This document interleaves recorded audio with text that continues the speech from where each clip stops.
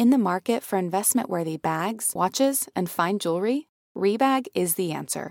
Rebag is a luxury resale platform where each piece is carefully inspected by experts to ensure quality and authenticity. Use Rebag to buy and sell finds from the world's top brands, including Louis Vuitton, Chanel, and Cartier. Head to Rebag.com and get up to 15% off your first purchase as a member with code REBAGNEW. Shop today at Rebag.com. That's REBAG.com. And use promo code REBAGNEW for up to 15% off your first purchase as a member. Welcome to So Bad It's Good with Ryan Bailey, the podcast where we cover all the pop culture we love to hate, from the classic reality TV moments of the past and present to the latest Daily Mail headlines and everything in between. We'll dive into all the infamous and notorious messes you can't stop watching. I'm looking at you, Jax Taylor. I'm your host, Ryan Bailey. Well, I guess it's official. We're now on Facebook. I really wasn't sure about this at the start. But then a friend of mine said something that just made all kinds of sense. She said, think of it more as a conversation. I like that. But I'm already finding out on my own is that it's wiping the walls out between you and me, and I really like that. It allows us into each other's worlds, or I guess in my case, the hotel room. When I think about things I want to post cool stuff, slick stuff, neat stuff. But most of the stuff I'm going to post is going to be raw stuff like this. Because it's just who I am. So if this is truly a conversation, then I say let the conversation begin.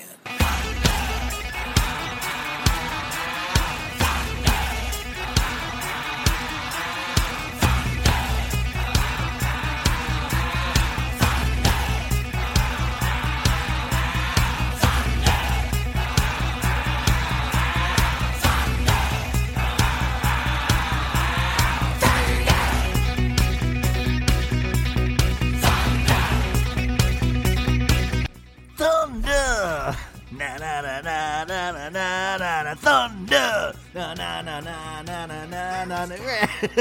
What's up, you guys? It is So Bad It's Good with Ryan Bailey. I am Ryan Bailey. This is part 2 of episode 51. It is Friday, folks. We made it. We worked so hard, and we are now here at the weekend. So let's go into the weekend together, into a beautiful, beautiful weekend by recapping some of our favorite Bravo shows. Let's get some business out of the way. That was, of course, AC/DC with their hit song, Thunderstruck, from the 80s, I think. I don't know. But you guys, that is one of my biggest pump-up songs. Like, you have those songs that you play that just pump you up if you're, like, exercising, or, like, it's like, it just really, I mean, I usually start with a Bravo song, but I had to start with Thunderstruck just to get the energy going, within myself, folks. It is so hot in Los Angeles. How hot is it, Ryan? It's so hot that I am recording at my friend's house who has air conditioning, because I don't have air conditioning in my room, and it's like the face of hell. It's literally like what I imagine. Like, at one point I thought I died and I went to hell, and I'm like, this is what hell is. It's just literally a second floor room in West Hollywood. So I am over here in glorious air conditioning, trying to, folks, I think I might be a little hungover too. Anyways, that's not important. But what is important, we also started off with one of my favorites. If you're new to the show, Garth Brooks means so much to me, you guys. Garth's here. Hey, how's everybody doing? So that is Garth Brooks. You heard at the start of the show, that is Garth Brooks in his only, like he can, is Garth Brooks intensity, trying out Facebook for the first time. And just to reiterate my mission statement, it's to take everything as intensely as Garth Brooks does. I want to live my life like Garth Brooks. I want to live my life where everything, I do it to the best of my ability like Garth Brooks does. If we're on Facebook for the first time, he's going to make it the best Facebook he's ever done. And I'm going to do that with podcasting. I'm going to make it the best podcast you've ever listened to. I'm going to make it the longest podcast you've ever listened to. That is my pledge to you guys. Of course, part 1, I don't know if you actually gotten to it yet. We had an extended interview with my parents, and I did a big hour-long recap of Real Housewives of New York, because what I think of recaps, and we're doing those more and more on the show, is, like I said on part 1, it's like a visual tailgate party. A verbal. It's like an audio. What did I say? An auditory. It's some kind of like, an auditory tailgate party for your ears to get you prepped for the next episode of these shows. There's so much detail that goes into these shows. We need to talk about it. We need to study these like the Torah. This is the Da Vinci Code. We can find out answers by studying these scenes. And I've done it for you guys. So all you have to do is listen. You can agree. You can disagree. Like I said on part 1, you can you can like Lisa Rinna if you want to. I think it's the wrong choice in this day and age. But please, by all means, everybody can. If you want to like Teddy, I don't understand you, but I support your right to like Teddy. Do you understand that? I want everybody to, hey, let's just all party together, Like they say there's somebody for everybody out there. That's what, my mom always told me when I would cry. I would be like, Rachel Beaker didn't like me at school today. That was like my school crush. And she, I was so in love with her. But anyways, that's what, like, oh, don't worry, there's so many fish in the sea. That's like these characters, we can all have our favorite Beatle, even people like Ringo in the Beatles. And Ringo just was, he was just weird looking. So today we have a crazy recap show for you. We are doing this week's episode of Below Deck Med, which was insane. Folks, if you're not watching Below Deck Med, I got to tell you what's wrong with you. That I do have to sit you down and go, hey, look at me. Is something going on at home? Why are you not watching Below Deck Med? Is there something happening where you're scared of watching people on a yacht? Because it is one of the best shows on Bravo right now. And actually, weirdly enough, the highest rated show on Below Deck Med. Erica Jane will say Real Housewives of Beverly Hills, it may be in total viewers, but in actually demographic and size, Below Deck Med, shockingly, is the #1 show on Bravo. It's like snuck under the radar, folks, and I tell you, it gives you everything that you want. So we're going to recap Below Deck Med this week. We're going to recap last week's Beverly Hills, because I watched this week, folks, and woo, doggy.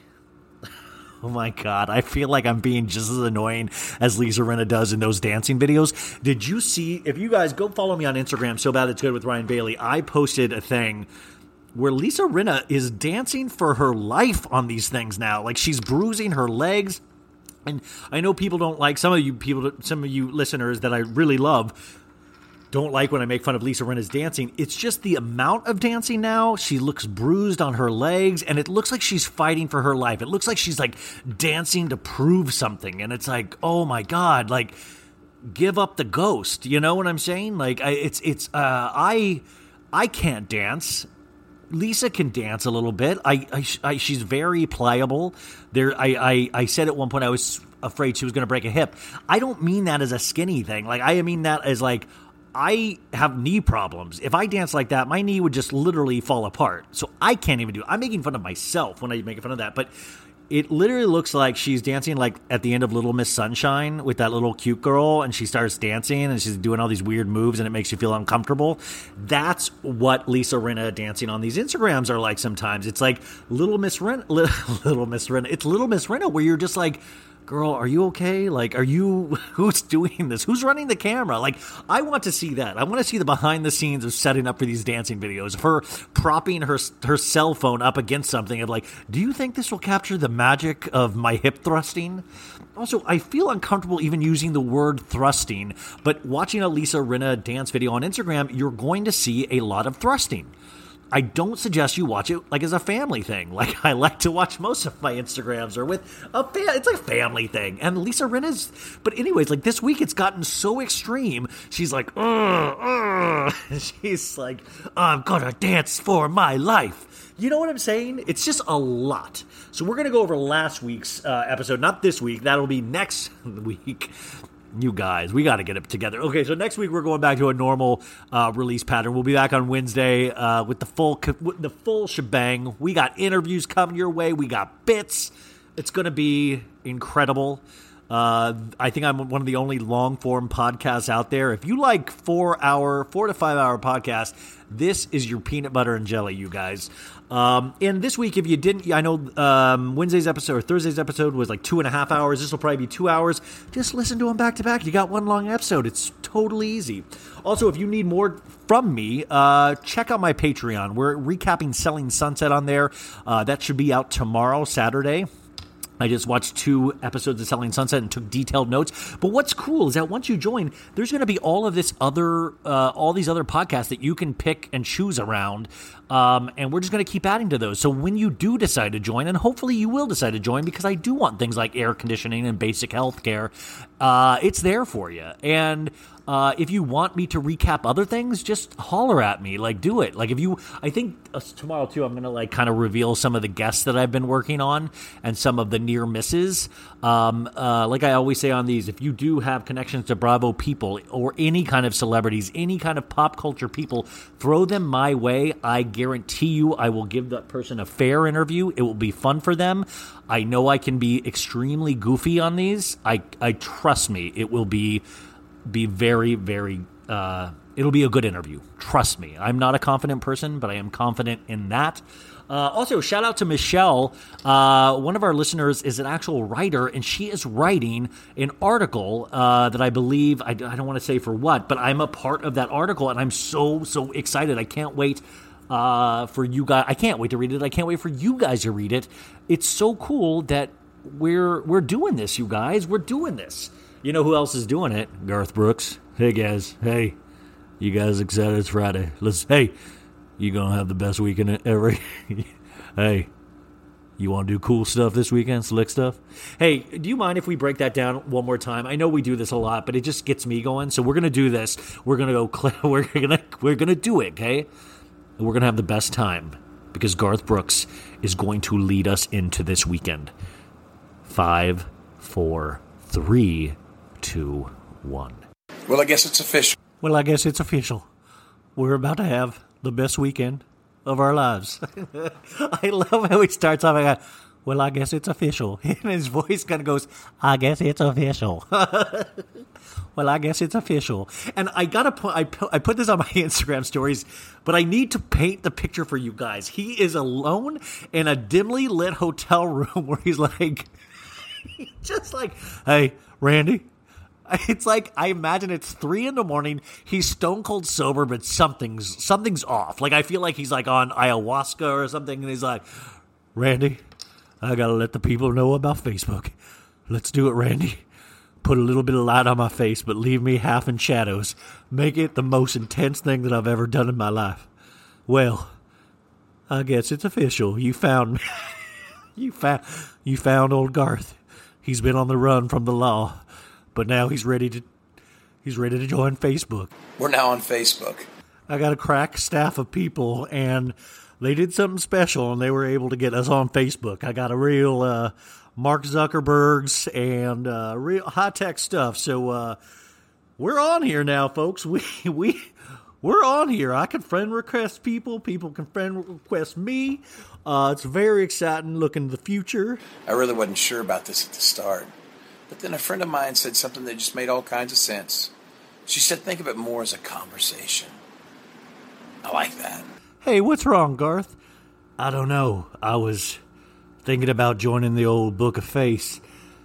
I don't know, though. I'm so confused up in my old noggin. What should I think about it like?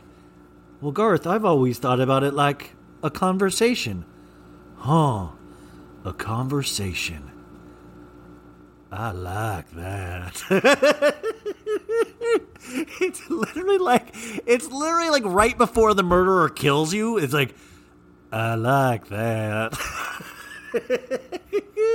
And who are these? I swear to God, the friend that told him this is an imaginary friend. It's like, hey, Harvey. And like nobody can see Harvey's my imaginary friend, y'all. Harvey, what do you think about Twitter? Should I get on MySpace, Harvey? Harvey, would I be in your top 9 on MySpace as friend? Harvey, how should I think about the old Book of Face? Ooh, like a conversation? I like that. But I'm already finding out on my own. So it's wiping the walls out between you and me. And I really like that. I like how he said, what I'm finding out on my own. He's like, nobody helped me find this out but old Garth. Old Garth found this out on his lonesome. Hey, Mom, I'm scared. Garth Brooks says he wants to wipe the walls out between us. Hi, everybody. I want to wipe the walls out between us. No, please put back the walls. I don't feel comfortable. Garth Brooks in here without walls. Help me. I like that. Garth, please stop. Don't. Put back up the walls. I want the walls of communication up. No, walls are down. You got old Garth. Facebook, yeah, I like that. Hey, Garth, my son's playing around on old Facebook, and I noticed you guys are friends, and he came to me and said you wanted to wipe the walls of communication down. And I got to tell you, Garth, we're really worried about him. We would love to, we'd love if you'd chill. I can't chill. I want to communicate with everybody in the most intense fashion out there. And that's Facebook. It allows us into each other's worlds, or I guess in my case, the hotel room. Or in my case, this prison cell. Or in my case, this hotel room. Room service. Go away. I'm talking to my Facebook people. Go away. Randy, do you got a clear shot of my head? I want them to know it's me, old Garth, wanted to be friends with them on the Book of Face. Please be my friend. Please accept my friend request. Ooh, what's this? People you may know. Oh, looky. You just hear people like, let me out, Garth, let me out. You shut up. I like that. He goes, when I think about things I want to post cool stuff, slick stuff, neat stuff. Oh, no. Garth wants to post slick stuff. Hey, Randy, does this look slick enough for you? I want to post cool stuff, slick stuff, neat stuff, round stuff, meat stuff, vegetable stuff, cloud stuff, cool stuff, radical stuff, sad stuff, little sad stuff. I want to post stuff about unicorns and Candylands. I love thinking about Garth Brooks. It takes like days for him to post. He's like, damn it, is this slick enough for old Garth? Ooh, what if I shared this meme about Joe Biden? Is that slick enough? Or is it cool enough? Could it be cool slick? Click? But most of the stuff I'm going to post is going to be raw stuff like this. Is going to be raw stuff like this. And then there's a picture of him like with a Stetson hat on and nothing else. And he's like back to the camera and he turns around. And he's like, oops, oopsie, raw stuff. This is just who I am. That's just who I am. Who am I? Randy, who am I? Randy, tell me. Let me go to sleep, Garth. No, Randy, tell me. Who am I? Garth, it's just Facebook. No, you're just Facebook. Tell me who I am, Randy. I don't know, Garth. I want to sleep. No, please tell me who I am. I want to post raw stuff. So if this is truly a conversation, then I say let the conversation begin. Wouldn't it be amazing if he does post something? He's like, let the conversation begin. And literally nobody ever starts a conversation with him on Facebook. They're like, who is? No, I'm good. He's like, I'm waiting for the conversation to begin. I would love the conversation to begin. Randy, could you just post something just to make sure it's working? Randy, please. I don't know if it's, could you okay, it is working. Okay, so maybe people can see. Okay, why do you think people aren't commenting, Randy? Do you think I'm too intense? You think that? Ooh, can't just, you can't watch a kettle boil, right? What's that phrase, Randy? That is Garth Brooks. People might think I'm making fun of Garth Brooks, and I am, but I do want to express again how much I genuinely love Garth Brooks. One of my listeners, I don't have her name right now, she sent me a Garth Brooks t-shirt, and it is the coolest thing. Like, I proudly wear that. Like, I'm obsessed still with Garth Brooks. I love him so much. He makes me so happy. And the reason I make fun of this is because I'm jealous of it. I want to be this intense about everything I do. Like, you need to watch the Garth Brooks documentary on Netflix, you guys. It's 2 parts. It's like 5 hours. It's awesome. It is. I can't even stress enough how awesome it is.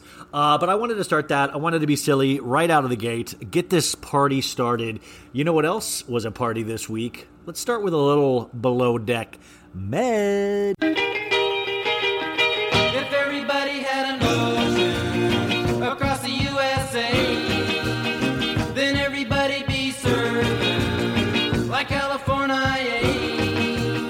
You'd see them wearing their baggies, Warachi sandals too, a bushy blonde hairdo, serving USA. Let's start off with Below Deck Med in a very chill fashion. Fuck you, Malia, and fuck you, Captain Sandy Yawn. How dare you? How dare you, Sandy and Malia? You... I'm like literally turning into the Hulk right now. I am furious. Malia, you know... By the way, okay, yes... And if anybody even comes at me with maritime law, I have studied maritime law all week. I'm done with maritime law. Maritime law says you are a dork, Malia. You are a dork. And Sandy Yawn because you're a bore. How dare, all up in everybody's business, Sandy. I loved you, Sandy. What did you do? Why did you do this? Oh, I'm furious, but I do think it is one of the most watchable shows on TV right now, and people were like, after this week, they were like, I'm not going to watch ever again. Are you crazy? Yeah, I will watch it for the rest of my life. That show has my heart now. It is so intense, and it's going to get even intenser. Anybody out there in the yachting industry want to talk to me? Because it seems like, is there this much turnover in the yachting industry? I feel unsafe with the amount, is it... It looks...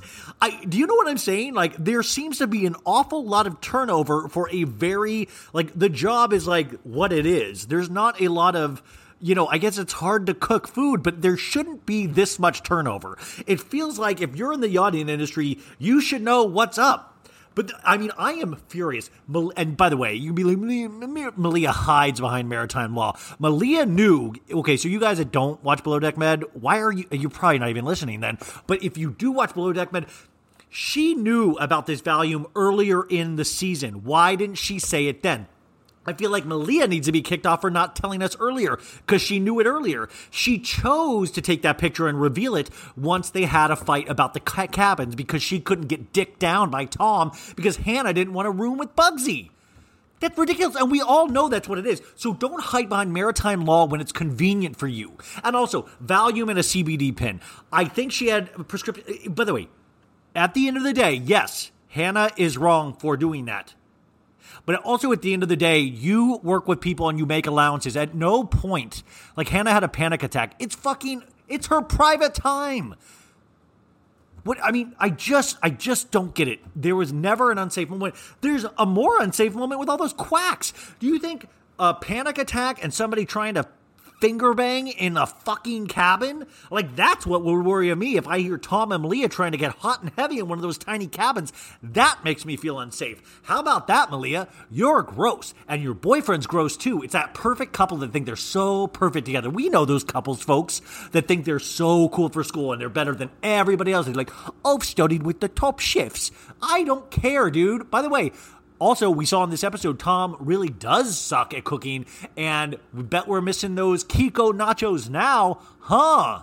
Sorry, I know you're like, this is too intense. I know, you guys. I'm sorry, but it got me so, at the end of the day, it did make me feel. It made me feel. I feel alive when I watch this show, and that's all we can ask for, right? So, let's paint this picture. Let's recap Below Deck Med.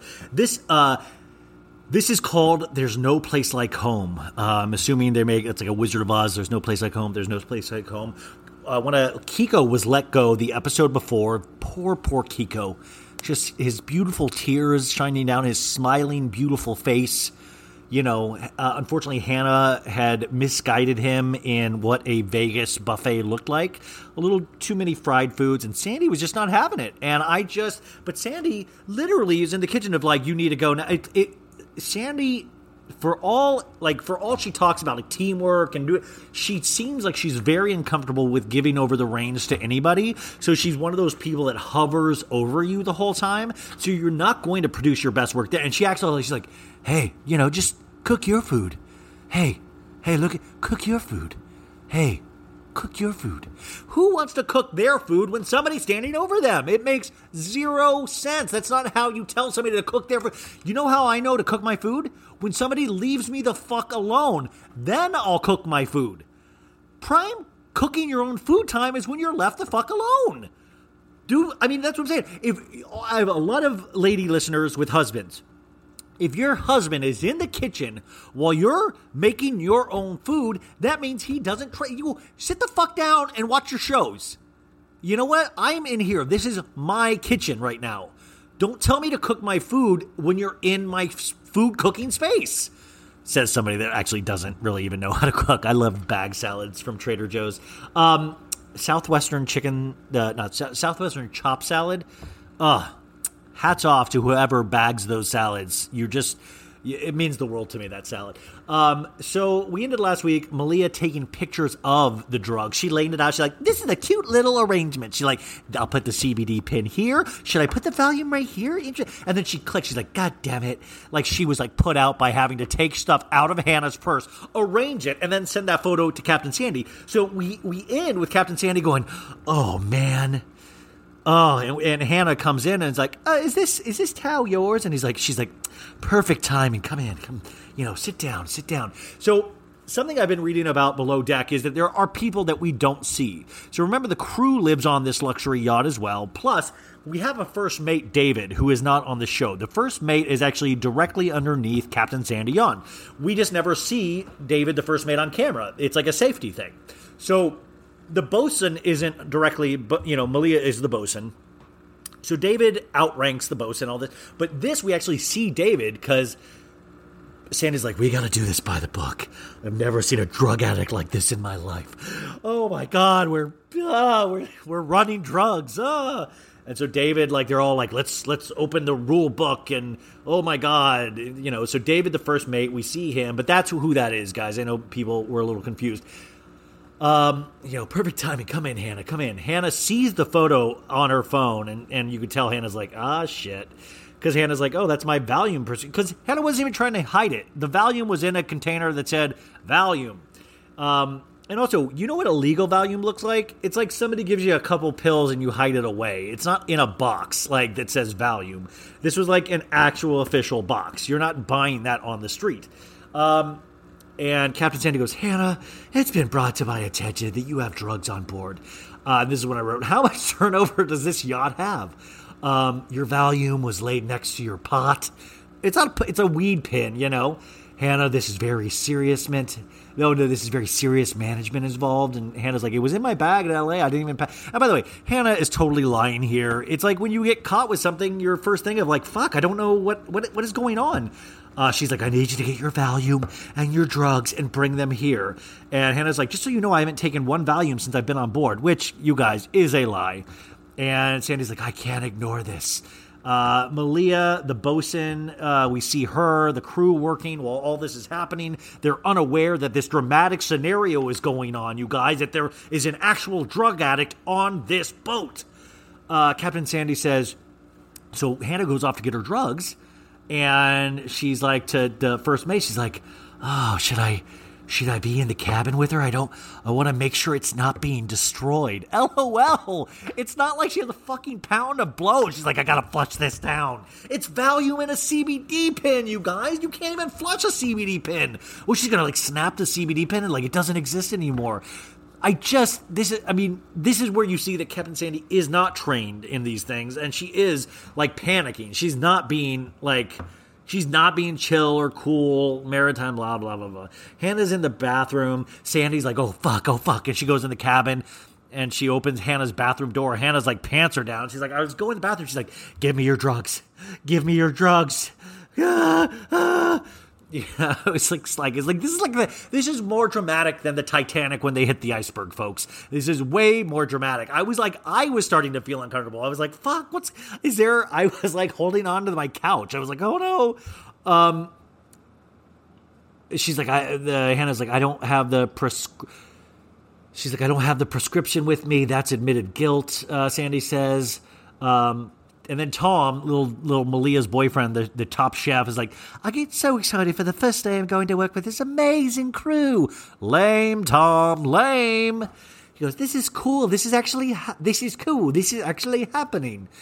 They were back to Sandy and Hannah. Sandy's like, this is a nightmare, Hannah. This is a night. And Hannah's like, what do I do, Sandy? What do I do? And Sandy's like, at this point, with everything that's been going on with you, hyperventilating at 4 a.m. with Malia, which is another thing Sandy wasn't supposed to know, but Malia's a fucking narc. That's what we call it, folks. She's a narc. She's a tattletale. Tattletale just to be on Sandy's good side because she wants to be a captain one day. Well, what if you're a captain one day, Malia, but you've lost your soul? The crew will never trust or respect you. I'm sorry. I'm just so into... I think I might get into yachting. Sandy's like, right now I can't go to sea with you. And Hannah's like, okay. And she starts to stand up and leave. And Sandy's like, wait, what? And it's like, girl, you just fired Hannah. Then she's going to get up. She doesn't have to stay and listen to your bullshit more.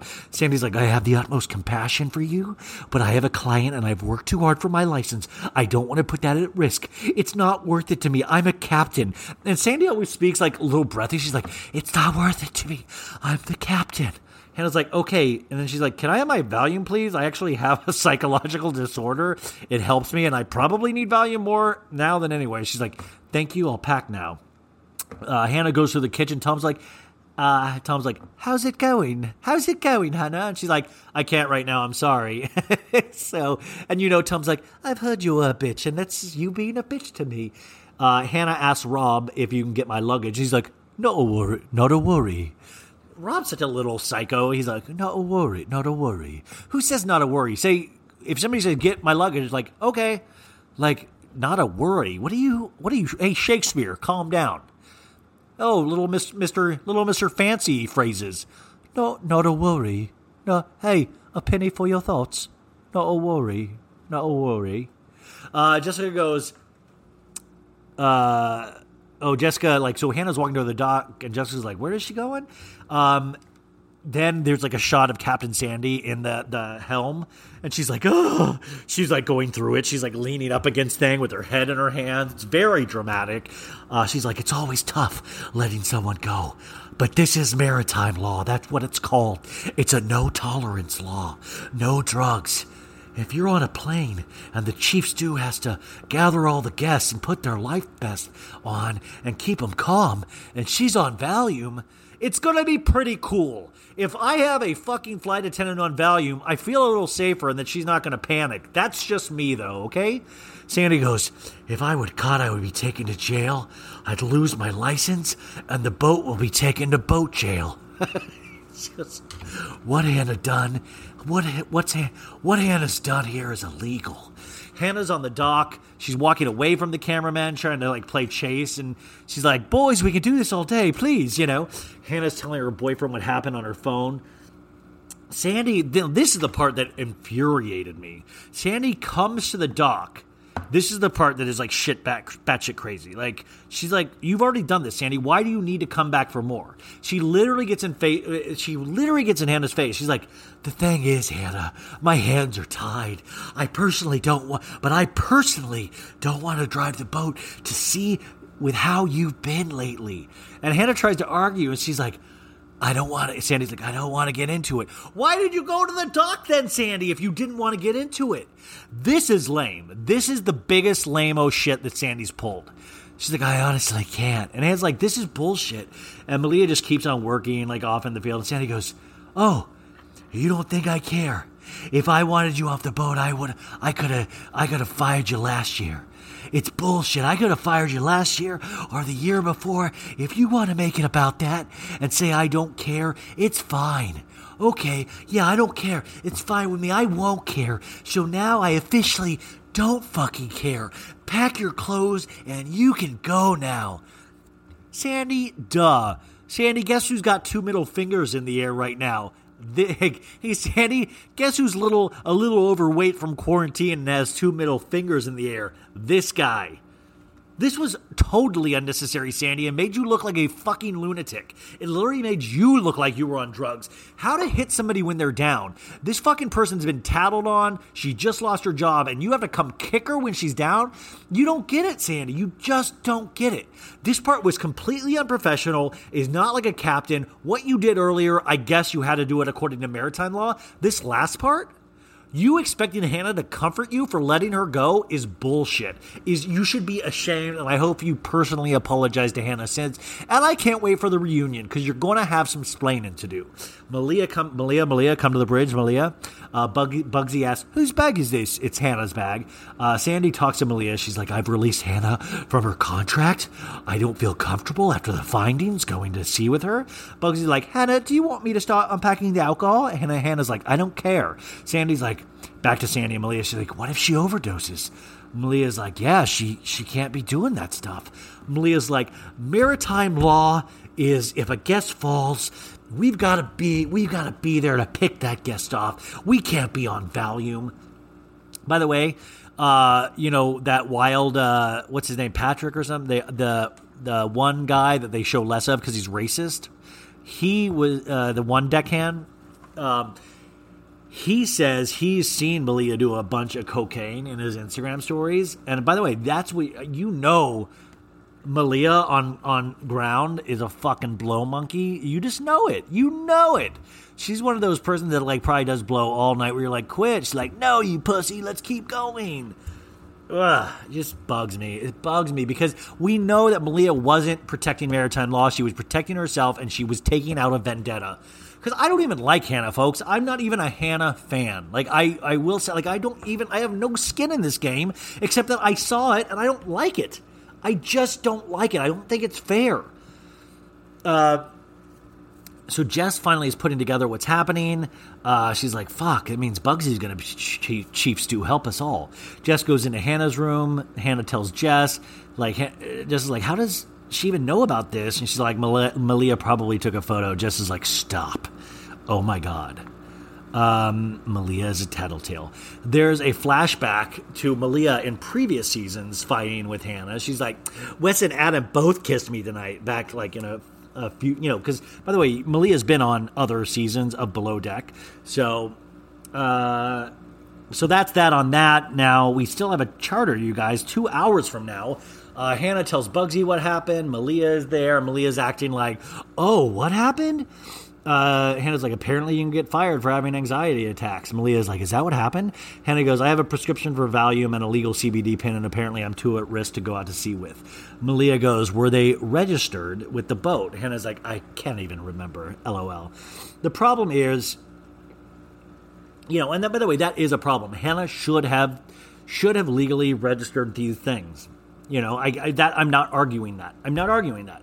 But the way this all went down is so shady, and it's really not on the up and up to me. Wouldn't Malia be at risk since... Yeah, but that's just what I was saying. Malia knew earlier, so wouldn't she be at fault too? Because she didn't say earlier? What about those other charter guests? Those other charter guests could have fell down the stairs like Malia was using as an example. Hannah changes out of her uniform, and this is when we see the most horrific part of this show. We have an overhead shot, and we see Hannah's horrible tattoo on the nape of her neck, and it says, keep dancing. And to me, that's the only thing that should be against that's the only maritime law that you should have no ugly tattoos when you go to sea. That, to me, puts the charter guests at risk more than CBD, more than Valium. Horrible tattoos really I wouldn't feel safe with Hannah at sea with that tattoo. Hannah saying goodbye, hugs Tom, Alex. Tom's like, I've never seen that the day of a charter guest. Oh, this is crazy. Hannah goes back to smoking on the dock. Hannah loves a good cigarette on the dock. Have you noticed that? She's like, Well, this is how it all ends. I'm very aware of the maritime law. It was a mistake on my part, but to be honest with you, I've been ready to make a hasty departure from yachting for a while now. As sad as I am to be leaving on this dark, horrible note, I will never regret my time in yachting. It's the highest of highs, and it forms who you will be for the rest of your life, and of course, the lowest of lows. And I thought that was like a beautiful little paragraph, and it really does make you, that's why this show works, is it shows us a different lifestyle. I think these shows really work when they take us into another person's job and another person's like way of life. Like it's something that we would never be able to experience. And I love that. I love that. So that's cool. And I'm very sad that, because Hannah really is the backbone of this show as head stew. It's like Kate Chastain, and both of those ladies now are off these shows. So it's very sad. Like, I'm not even a Hannah fan, but it is a bummer because, and I don't want to watch little stupid Malia. So now Rob, Jess, and Malia, Jess says, I'll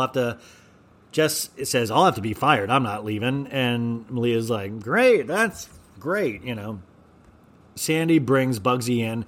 Okay, Bugsy, are you okay with being chief stew?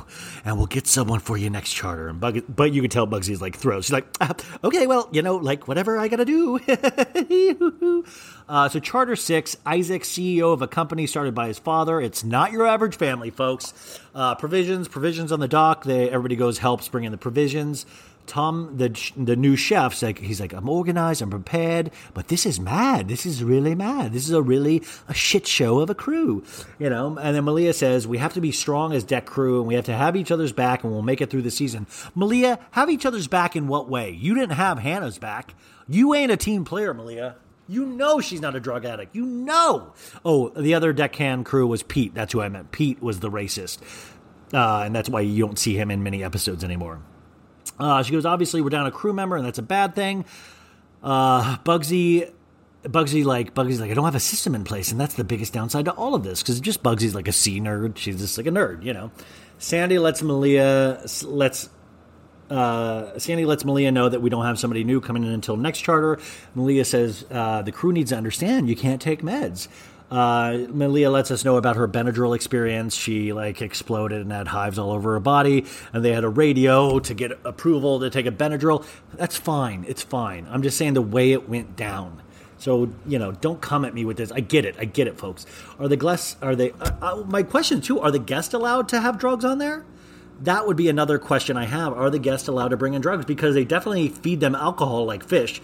So I can imagine guests bringing cocaine onto the board. Who do they go through the bags? Is it like going to the hospital where they check all your stuff? I can't imagine some of these people aren't trying to bring drugs onto the boat. So it's weird, Sandy's like, I'm not going to quote maritime law in front of an emotional being. But what she did was worse.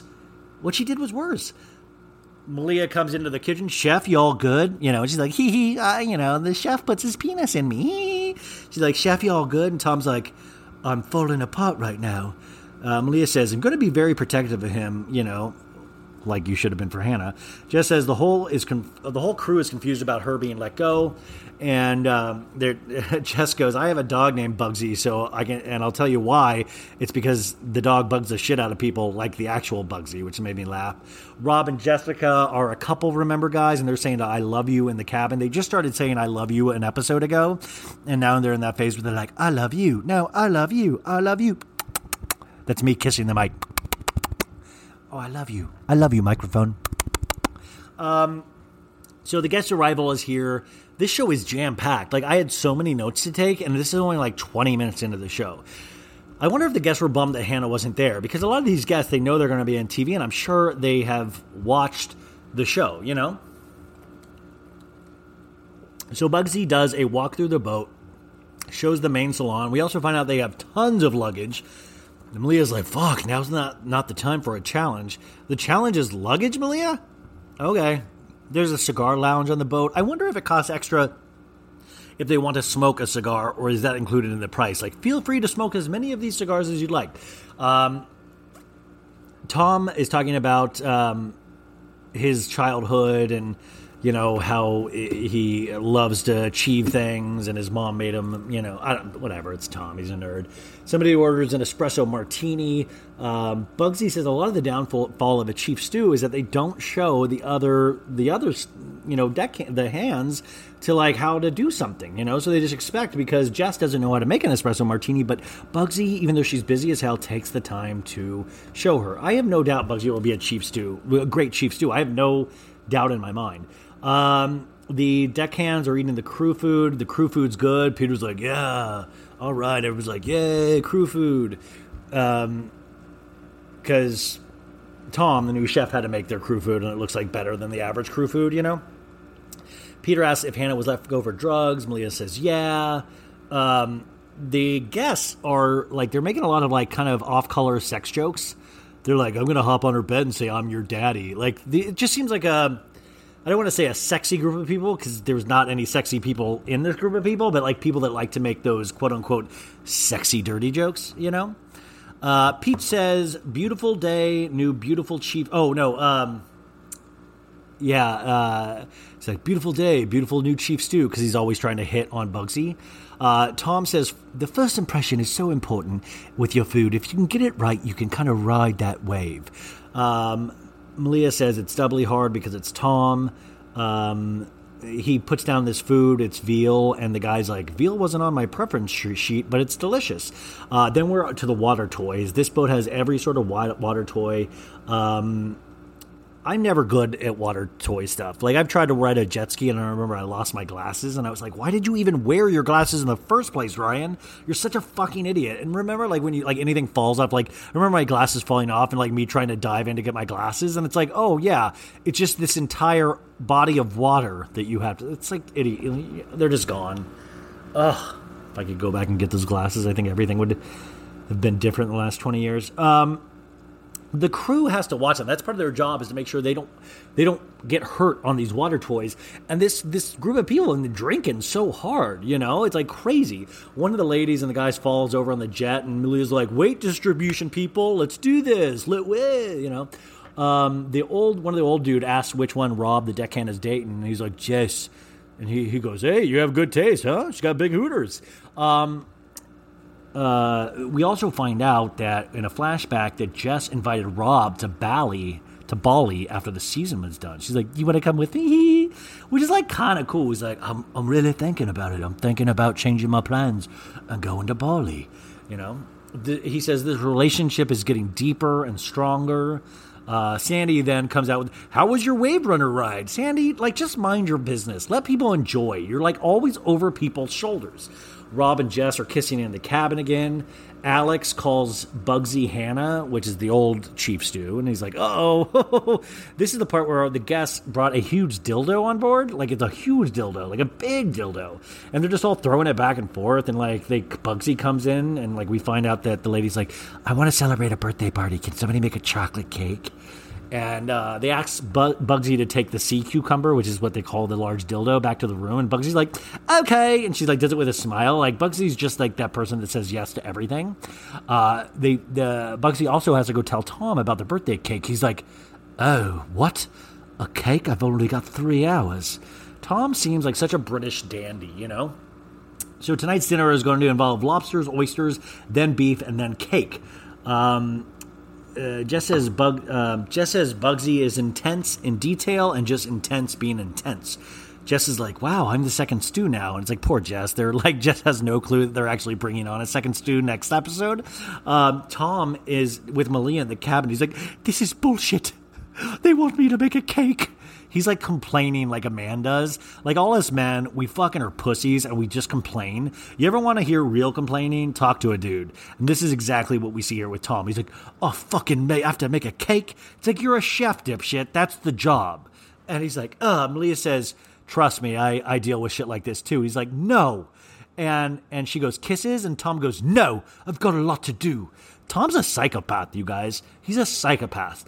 We see one of the ladies kind of fall down the steps that we say is earlier. And guess what? Bugsy, the chief stew, isn't there to help her. Maybe she's on Valium. Also, this is the point when we see Malia realize that, like, fuck, this might be a mistake that I brought my boyfriend onto this yacht. One of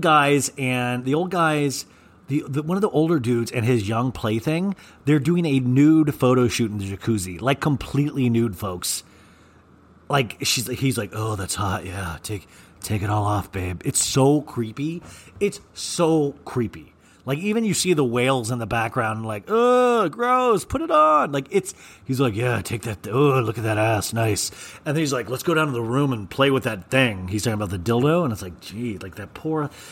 It's like, think about how many things women have to withstand because of creepy old dudes like this. Tom has oysters but doesn't have a shucker. And I got to tell you, folks, one of my ex's dads taught me how to shuck oysters. And I got to tell you, like, it really is a cool skill because at first you don't really know what you're doing and then you learn. And it made me feel like a man. I was like, I can shuck an oyster. And that made me feel pretty dang cool, folks. It really did. I got to tell you, it's one of the things, it's like when I can do something that's like I consider kind of manly, I really rave and rant about it. I'm like, oh, I've shucked oysters. Sure. Like, it's like I just act like I'm a guy half the times. Like, I can't do guy things, but I can shuck an oyster. And I was like, I just wanted to remind people out there, if you're curious if I can do manly things, I can shuck oysters. Bugsy goes, I'm really loving working with Tom. He's so calm, which is just he isn't. Old guy comes in filming Tom, and he's like, hey, let me tell you a joke. You're from Britain? Okay. He tells like a weird threesome joke. He's like, hello, and Tom doesn't get it. But also, Tom should laugh anyways. You know what I'm saying? If it's a charter guest, you act like you get the joke. Like, the joke was lame, but that's the deal. Because, like, the guy's like, oh, you don't find it funny? Like, you know that guy's like, Tom's an asshole, you know? You just don't do that. You get every joke. Like, I am so used to being like, oh, great joke, yes. Like, I just do that. It's just polite to, you know, like, don't act like you don't get somebody's joke, especially when they're paying like $30,000, $40,000. Bugsy asks Sandy how Sandy's doing. She's like, I wanted to go home today.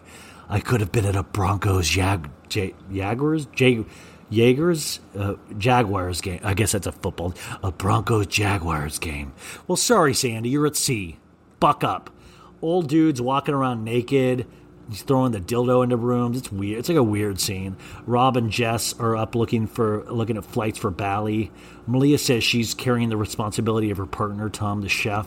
All the guests are getting ready for the dinner. There's huge pieces of shells in the oysters, guys, and the guests don't appreciate it, and they make it known. That's like Oyster 101. Don't leave oyster shell in the oysters. But Malia Bugsy's like, you know, takes them downstairs, like, can you do another 3? And he's like, it's going to take a while. And Malia goes, well, they ate them all anyways. Like, Malia's standing up for her boyfriend like a loser. Then the lobster tail gets delivered, and the lobster is raw. And Tom's like, damn it, they want cooked lobster, damn it. And Malia is watching all of this. Bugsy's like, Tom, I'm so sorry. Tom's like, sorry. And then Tom is like snapping about a raw potato or something. It's like weird. And he fucking snaps. He's like, I'm going to be a fucking laughingstock. Oh, God. He goes, this is bullshit. It's suicide. He's like, 10 times. He's like, it's more than what I would do. I'm good at what I do. And I've made a huge mistake. I've got way too much self-respect to deal with this.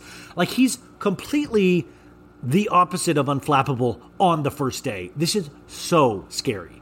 And then we see the previews for the rest of the season, folks. We see Captain Sandy talking to the crew, and there's a line of insubordination, and I won't have it.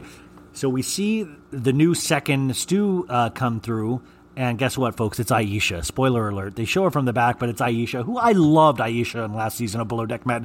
I found her completely charming, breath of fresh air, so I'm really really happy to see her come back. Johnny, some baseball player from last season, he comes back, gets wasted. Bugsy lets us know they're in Ibiza, and Ibiza, I love saying Ibiza, is tacky. She talks about vajazzling.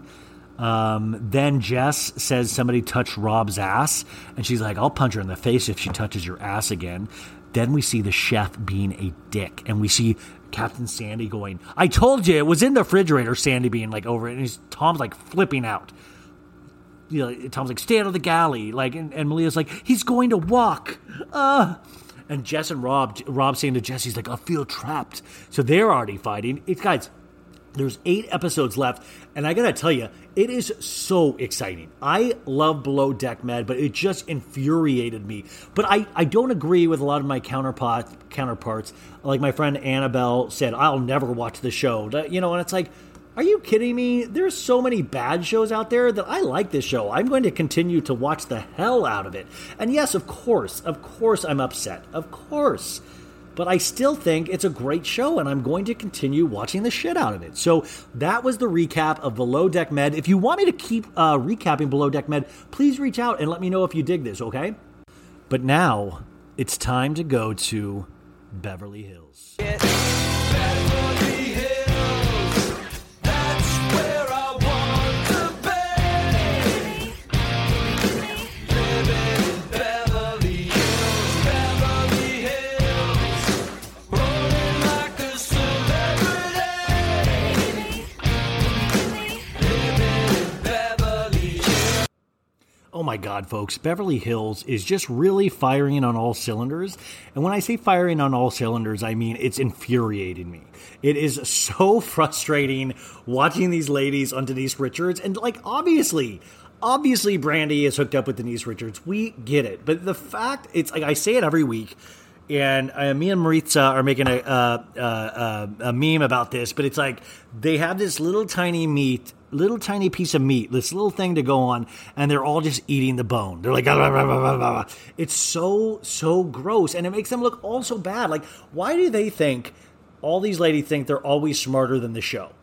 They always like, oh, we've got it. And then they always look so horrible. They always look so bad, and it comes back so horrible on them that I just find it so fascinating that they really just continually lean in. I just don't get that sometimes. It's like, you're looking like an asshole. Like, do they watch this back and think they look dope? They're like, yes. And by the way, we're going to do last week's episode, and I'll do this past week's episode next week, because we finally got to see Dorit's room in action. And also Lisa Rinna. I mean, I think I've got a real personal vendetta against Lisa Rinna at this point. Lisa has no idea I exist, and I really just over Lisa Rinna. So this episode is called That's Not Amore. Classic title, folks. I get what you did there. That's not a... Hey, folks, what if we called it That's Not Amore? Whoa! Ted, great thought. Great idea, Ted. That's Not Amore. Wow, great, perfect title. This whole Italy trip feels like one big, it's like the Godfather trilogy, it just feels like all one thing. Eventually, I just want to watch the Italy trip as like one gigantic episode. They should just squish them all together and do it as like a big 2-hour like film. Like, I would actually, if we were allowed to go to movie theaters, I would pay to see the Italy trip with bonus scenes, and you edit it all together and treat it like a movie. I would watch that.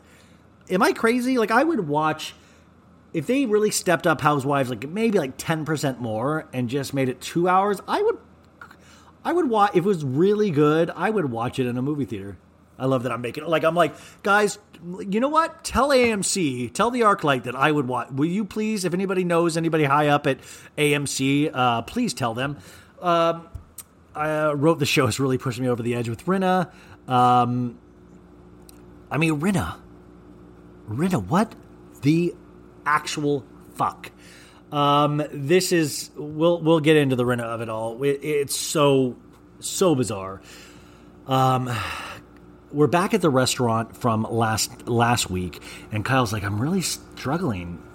Denise is like, Denise is talking about Brandy. She's like, this chick would get so drunk.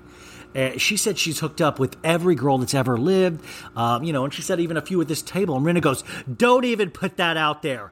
Don't do it, Denise. Don't do it. Don't even put it out there. And it's like, Rinna, calm the fuck down.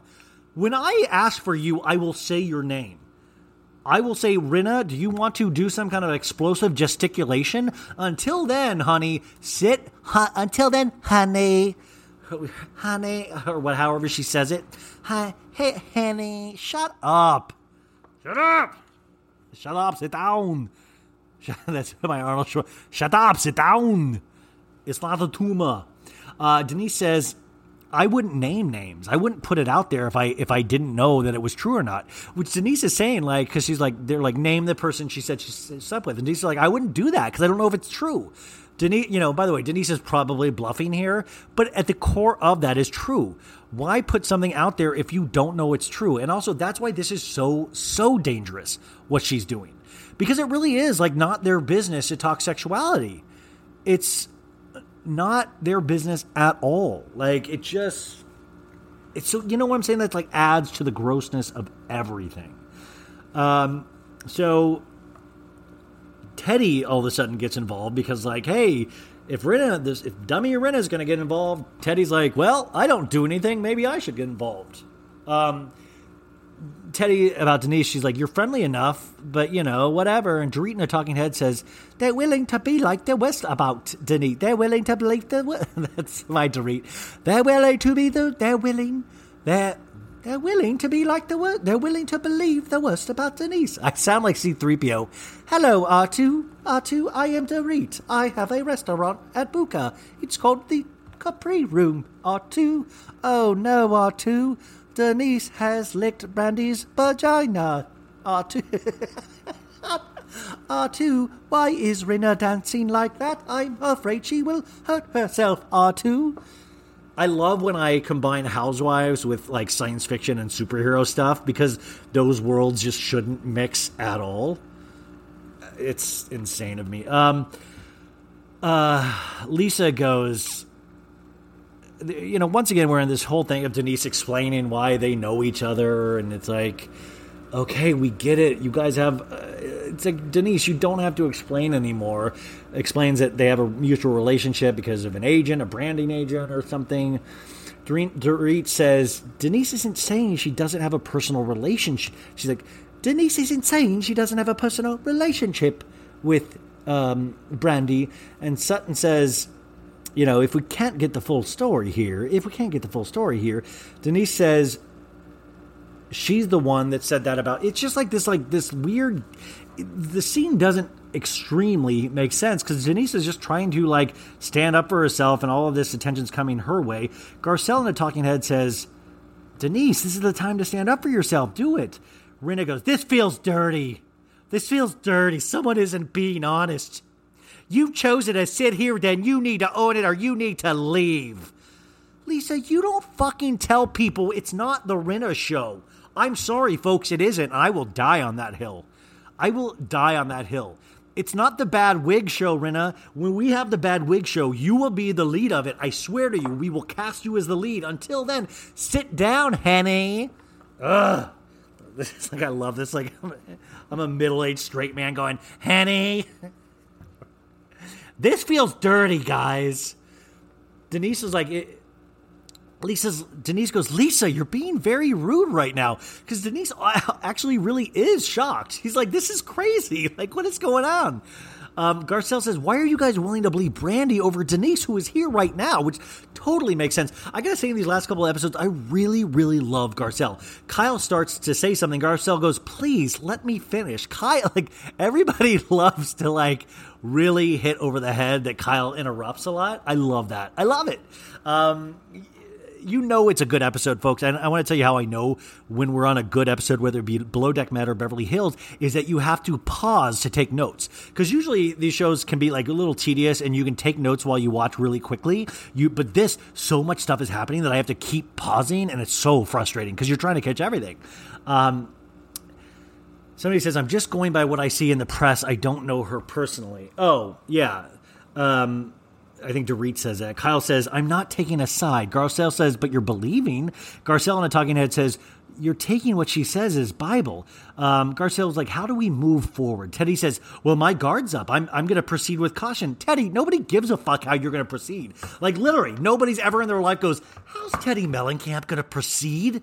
Nobody has ever wanted to know how Teddy's going to proceed. Nobody looks to Teddy and go, like, let's wait for Teddy to make up her mind and then we'll go with her. Teddy is a follower, not a leader. I will die on that hill as well. I'm going to die on so many hills today. All we can say for sure is that I will die on hills. My note is, proceed with what, Teddy? No one wants to hang out with you. Dorit says, we don't have to kiss and make up and be friends. Rinna says, they have to open it up as a club right now, folks, so we need to get our drinks and go. Okay, let's have another round of drinks. So now we're having drinks, and Erica goes, you didn't call me a bitch. Erica's always like, so you're saying you didn't call me a bitch? And Denise goes, no, I swear on my mother's grave. And that is, I love that is the litmus test for really when somebody's telling the truth or lying.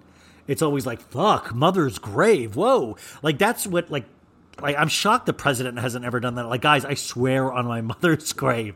Like, but everybody's like, no, Denise, don't do that. Like, I love that how serious they're like, she invoked the mother's grave. Oh my God, folks, she invoked it. They're like, oh, don't say that. Don't. Denise says she's fucking lying. She's the one who said that. She's the one. Denise in a talking head says, Brandy said, I heard Erica was very cold to you, and she agreed with that. She's like, Brandy said all of these things, and I would agree with her, which is a valid... I mean, there are those people that kind of lead you into agreeing with them. I have those people. There's a flashback about Teddy living in her father's shadow. Denise says, hey, I didn't say that about Teddy. I've actually talked worse shit about Teddy than what was told to her. Which is like, yes, Denise, yes. Yes, nobody likes Teddy. Yes, feel that, folks. All the... is there... Hey, that Teddy army out there. Do you feel silly? I mean, how do you really stand up for Teddy as a... Like, and we're not talking about Teddy in real life. We're talking about Teddy as a character on the show. As a character on this show, she has done nothing. Like, Teddy might be the best person in real life that you've ever met, but I'm talking about on this show. She does nothing and really just leans on things that aren't her business. And that does not make a good housewife. That's another hill I will die on. Rinna says, I don't know what to believe.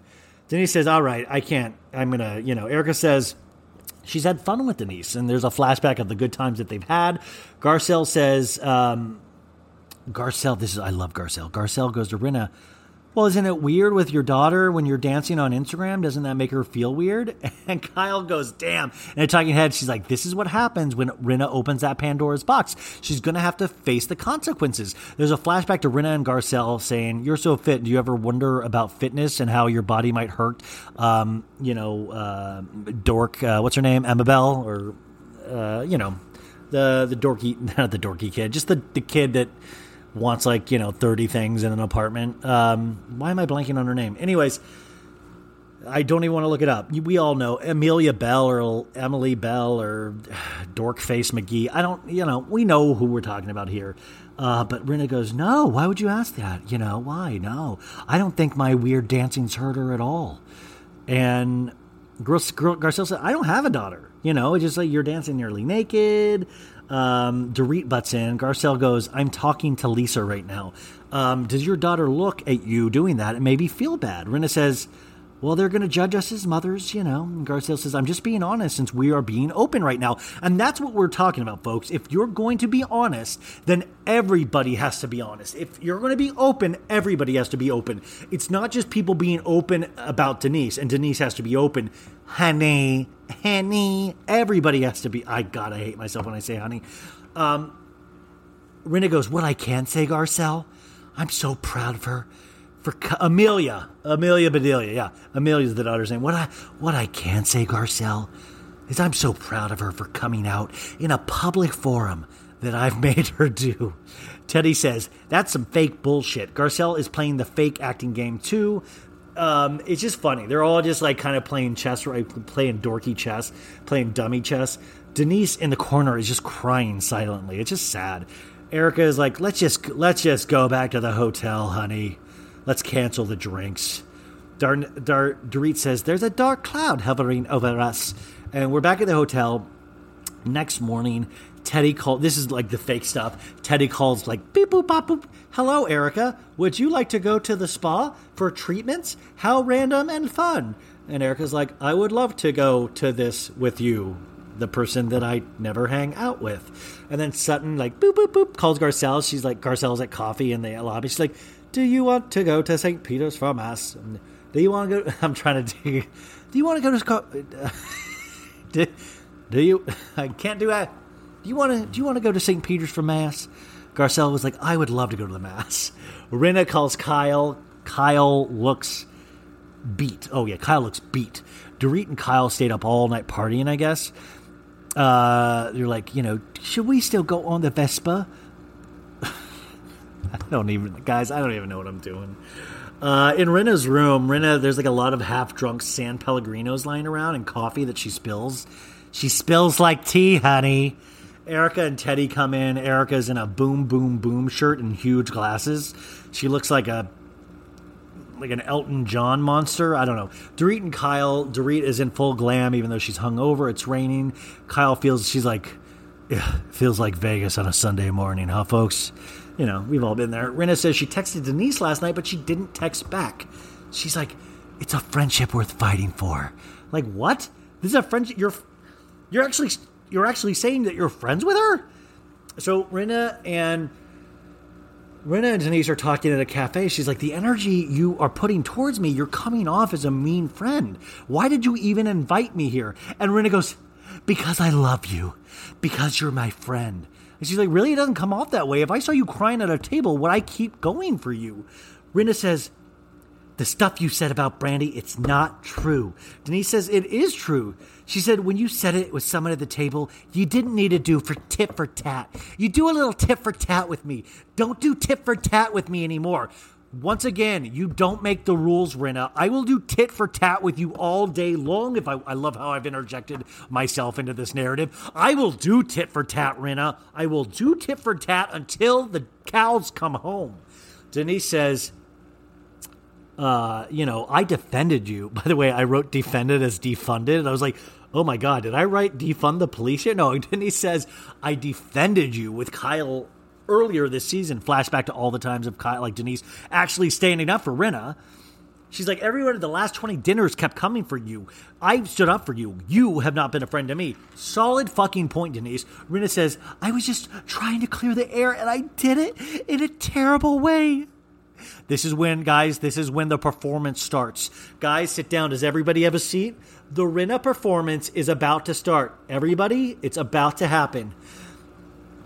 Rinna says, she's like, how would you feel if that, if I did that to you? Denise says, I've never experienced this with you and I've known you a long time. And Rinna's like, I understand why you're mad at me. She's like, I'm not mad at you. I'm hurt. That's it. I'm mad at you. I'm not hurt. And Rinna's crying. She's like, I don't want to. This is the clip, guys. This is the clip they're going to use for the Daytime Emmy for Lisa Rinna. I've said this multiple times. If Rinna kind of was doing this kind of performances in her career, she would actually not have to be on a Housewives show. Like, this is full blown. Like, it takes actors years to get to this point. She's like just really, she's reveling. And that's the deal. Like, there's people are like, I did not believe a second of this. This is like somebody reveling in their own feelings. This is somebody this is not about her. And she's all of a sudden she's trying to throw such an extreme emotion out there that she's trying to make Denise comfort her. And I think that's disgusting. And I wrote, I was like, fuck, she's really going for it. She's like, I'm just trying to make it so everyone can move on, and I fucked up anymore. I'm fucking stupid. I'm so fucking stupid. It's like full, like, I'm fucking an idiot. Fucking idiot. Fucking idiot. Denise goes, you're strong, and you do stand up for what's right, and that's what your friends love, and that's what I love about you. Like, we're now having Denise comfort Rinna. She's like, even though you were on a plane, I should have sent a text. Why didn't I send a text? Why? She's like literally looking up to see if it's working. She's like, she's like, it's just not like me. I don't know what's going on with me. I'm so sorry. I'm so sorry. Denise says, I don't know why. I don't even know why they even have me around. They're trying to destroy my family for what? Why am I here? And then Denise like, Rinna, okay, do you want to go to church with us? Do you want to come? She's like, are you sure it's okay? And Rinna goes, I'm going to be a better friend to you. Denise goes, I'm going to go be a better friend to you too. And it's just so funny. She got Denise to actually console her. She did it. And Rinna's like, I need church so bad. So we're on Vespas. Let me paint the picture. It's a rainy day. Kyle and Dorit. It's like, just like a fun, like when you meet Luca, the tour guide. Rinna was supposed to be there, but Rinna decided to do the performance of a lifetime instead. They can only do sidecars. So like it's Dorit and Kyle riding sidecars. Dorit asked for no helmet because it ruins her look, but you got to do it. You got to put the helmet on. We were reminded that we're in the fashion capital of the world, Denise says. Dorit says. Kyle says she could help out in the Buka kitchen with her hairnet because they had to put a hairnet on Dorit. Oh, yeah. They almost like pee their pants laughing. This is what I got to ask the ladies. I always like to ask a lady question. How often are girls peeing their pants? It seems like it's a very common thing that girls laugh so hard they pee. Like, I laugh a lot, I think, but I've never laughed so hard that I almost pee their pants. Is it different? And I guess you wouldn't know, but like, it must be different to have a penis and pee and then to have a lady part and pee. Their pee must be really hard to keep in, because it feels like if you ladies just laugh a little bit, it's like the floodgates open, you know? Is it that hard to control your pee? Like, honestly, it has to be. I've heard way too many girls say they laughed so hard they peed their pants. And I'm telling you, I have fucking busted a gut on this show, and I've not even come close to peeing my pants. I've never peed my pants. I've peed my pants sleeping, but I've never peed my pants laughing. Let's talk about it. Hey, let's talk about it, right? Let's, like, write into me. I want to know why girls are peeing their pants so much. Erica and Teddy. Oh, yeah. I wrote, this is the most boring scene of the show. Erica and Teddy are in, they're in their spa, like laying down spa robes, and they're talking about Thanksgiving plans. That's how fucking boring Teddy is that they're in Italy, and all of a sudden we have this little boring offshoot scene of like, what are you doing for Thanksgiving, Erica? Well, Tom's daughter is a chef, and I'm their age. It's so dumb. Sutton and Garcelle goes, these boots are slapping my calves. These boots are slapping my calves, you guys. And Garcelle's like, I love that we're going to church on a Sunday. Rinna and Denise walking by. Dorit says that to Kyle, she's like, this is the Kyle I love. It just makes up for all the shitty things she does. Rinna's in the car, and she's like, I need church more now than ever, you guys. I just need it so bad. It's like, God. And Garcella's like, why did you say that? She's like, I haven't been back to my true self for a while. Duh, Lisa, duh. Be ashamed of yourself for this whole episode. Sutton's like, Sutton goes, there's a better side to Lisa Rinna. They're talking about religion, something about being Catholic, Presbyterian, everybody's religious journey. Garcelle goes, I can't be a true Catholic. I've been divorced too many times. Rinna, they're driving the streets of Italy. Rinna always likes to give fun facts about Italy. She's like, Harry had been here for years. She has a son with Ursula Andrews. They were here filming the film Clash of the Titans. And she's like, yeah, one night, 28-year-old Harry, Ursula, 40 years old, calls. She's like, Harry, come to my room. And she got pregnant that night at 44. Ooh, great son. Great story. And I guess Harry loves Italian cooking, and that's why their kitchen looks like an Italian kitchen. Okay. Kyle and Dorit. Kyle loves a good laughing fit, and I love that about Kyle. So now we're at St. Peter's Square. Sutton says, who knew it would be so packed? I did. It's going to be a 2-hour wait. You know, if they'd asked me, I would have gotten in. I would have gotten us in. I would have called some favors in. Lisa Rinna don't know how to do shit. Like, this is what Lisa should spend less time trying to make shit about herself and more time actually trying to plan shit, you know? That's the person get shit done, honey. Kyle and Dorit are at a cafe reminiscing about the ride. They're like, where do you think Lisa Rinna went? I hope everything is okay. Dorit is speaking in fluent Italian. She's like, Pinot Grigio. Rinna comes in. She's like, oh my God, you girls, I'm so sorry. I had a little bit of a breakdown. I saw Denise in the lobby, and it was so tough last night, and I tried to fix it to get to the truth. You gotta love that she keeps saying fix it. Nobody asked you to fix it, honey. Kyle in a talking head says, I feel for Denise being in the position right now, but Rinna is trying to get to the truth. Lisa Rinna isn't a detective, folks. There is not a Lisa Rinna detective agency. Stop treating like she has to get to anything. Rinna goes, I cried a lot. What about Denise, you fucking go? I don't even know what I was trying to say. But what about Denise, the actual person that had something to cry about? Rinna in a talking head goes, we have to have empathy. We have to, folks. We have to have empathy. Fuck you. I think Denise Richards is in pain because of you. She's in pain because of you. Rinna says, in the end, I'm a better friend. than that, and I haven't been. Dorit says, you would have done this with anyone. Kyle says, that's the key, is just to be honest. Rinna says, you can't force people to be honest. You need to take a breath and just allow it to come out. We're in Erica's room. Mikey, the creative director, is glamming it up. We're glamming. Okay, Sutton has a glam team there. Sutton, I love Sutton. Sutton's one of my favorite, but I do not like Sutton's glam team needs to be fired. I don't get it. I just don't get it, folks. Sutton has access to the best clothes. Sutton is a beautiful woman. They dressed her in this like red shaggy vest. It's like, are you messing with her? Like, this is so weird. Dorit is getting glam done. She's FaceTiming with her daughter. She's like, Mommy, can I have a pop? She's like, no, it's breakfast or lunch. She's like, breakfast is lunch. You should be a lawyer, little girl. I don't know. There's just accents flying back and forth. Teddy is talking to somebody in a boring black hat. They're in the car. Dorit says, the room, guys, this is very exciting. The room at Buca de Beppo is cleaned and gutted, and it's going to be ready for a beautiful Teddy Mellencamp baby shower. Sutton goes in a talking head. She's like, Buca de Beppo? Buca de Pep? Is that, I don't know, like, is that like is that an Olive Garden? She's like, I'm not being disrespectful. I just never heard of it. Buca de Beppo? Buca de Beppo?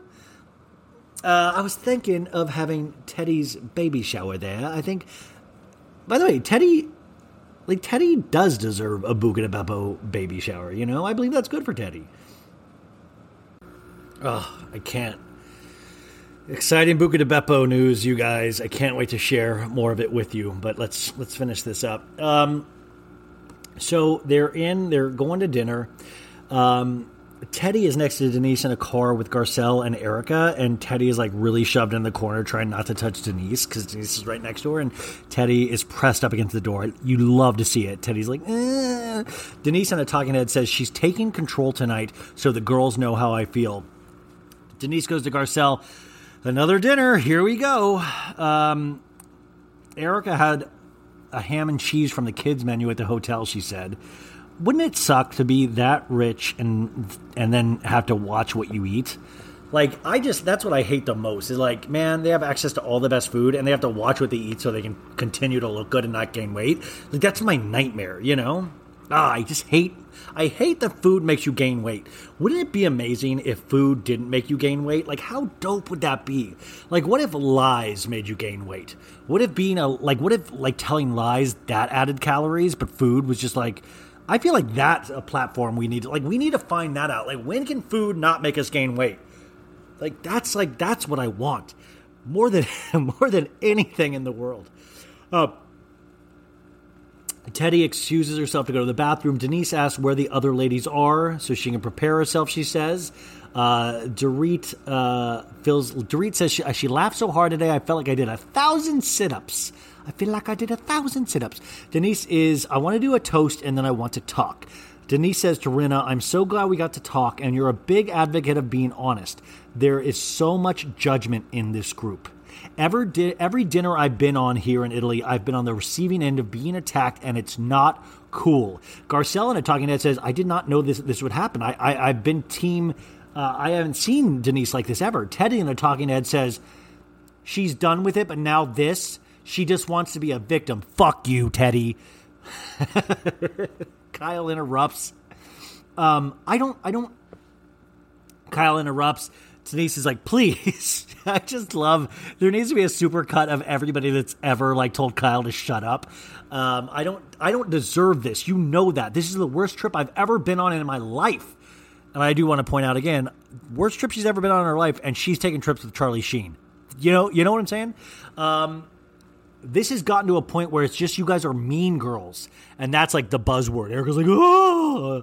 She's like, and Erica in a talking head, she's like, that I'm a motherfucking mean girl till the day I die, standing up for the truth. Standing up for the truth. Save it for something that matters, Erica. I love you, but save it for something that matters. It ain't Denise. This ain't the look, But they do hate me. That is a real trigger word for them. You kept bombarding me, guys, and it's not cool. Rinna says it's a cop-out, and it's easy to say, and it's what we were called last season. Garcelle can't handle it. She's like, I got to step out. I'm stepping out. And Doris said, I have to go. I'm done. And she bails. And all the women were like, oh no, we lost our plot line. Where's our plot line going? We need it. We are not interesting enough without her. Also, a good theory that they're all doing this is Denise, because Denise is making the most money out of all of them. She's making $5 million, supposedly, a season. And that's more than any of these ladies. And that puts a big target on her back. Just wanted to point that out as well. Kyle says, just because someone doesn't agree with you, that you don't have to leave. Erica says, we wouldn't be here if Denise hadn't left so many times. Denise comes up to Garcelle. Garcelle is crying. Garcelle's like, I would rather be with my kids. Like, it really is have to be shocking when you're actually in it. Like, signing the contract and then start filming, like, it's two different things. It's like, I did not expect this, you know? They're all bitching inside about Denise. Denise says they crossed the line, and it's past the point of it being, good. It's like detrimental. Garcelle says, I'm so proud of Denise, but it's not giving the full closure to this. It's going to keep popping up. Garcelle goes back in. She's like, I'm tired. I miss my kids.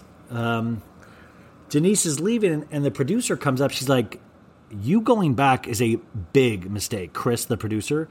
Chris goes, you can't come in there and make a big speech and then not give us anything more.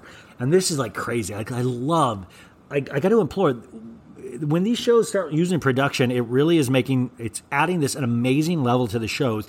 Please, Bravo, if you're listening, keep doing this. Treat us with respect, the audience, because we do know we want to see what's going on. We want to see production step in. And so, no, please, you got to go back. Chris says, you can't come in here. Yeah, so we want to move past this. Let's all figure out. Oh, yeah. So Denise comes in. Want to move past this. Let's all figure out how to move past this. Oh, no. Chris says that to Denise. Denise reluctantly says, fine. There's a part of me that does like these women and have had fun in the past. So Denise comes back. And all the ladies are like, oh, thank you. Oh, thank you for coming back. Oh, yay, yay. And she's like, says, I didn't want to leave you. Let's move past this. Kyle says, it's more fun to be laughing and having fun like we had today. Let's enjoy this last night, Dorit says. Rinna says, don't label me or call me names. Denise says, it feels like that. Or so, I don't know. Rinna says, I accept how you feel. I would love to have a good time. The food gets brought out. There's pizza. Rinna goes, I've never had pizza like this, honey. Ugh. So many honeys in this conversation. Grilled artichokes, that looks cool. They are going over memories of the trip. Denise says, when I went to Tijuana when I was 15, I got in big trouble. And Garcelle goes, craziest place you ever had sex. Erica Jane, this is amazing. Erica Jane says, I had a massive head injury when I was 16. She said it, and I was like, yep, checks out. She's like, my boyfriend's father was a surgeon, and he would just sit there and watch me. And so, like, the ladies were like, are you about to say you had sex with your boyfriend's dad? And she's like, no, not his dad, even though he was in my age group. She's like, I think I still have a brain injury to this day. But I guess when her head started healing, she had sex with the boyfriend in the hotel room, so the hospital room. Kyle, get this, folks. Kyle goes, okay, so the question is, where's the craziest place you had sex? Kyle goes, at a black tie event with 10 people at the table. What? Can somebody draw me a diagram of how that works? Like, what? Like, okay. Like, are we talking about like a handy and like a fingery? Handy and a fingery? Are we talking like, did she get finger blasted? Like, what did you? I'm so sorry. I'm so sorry.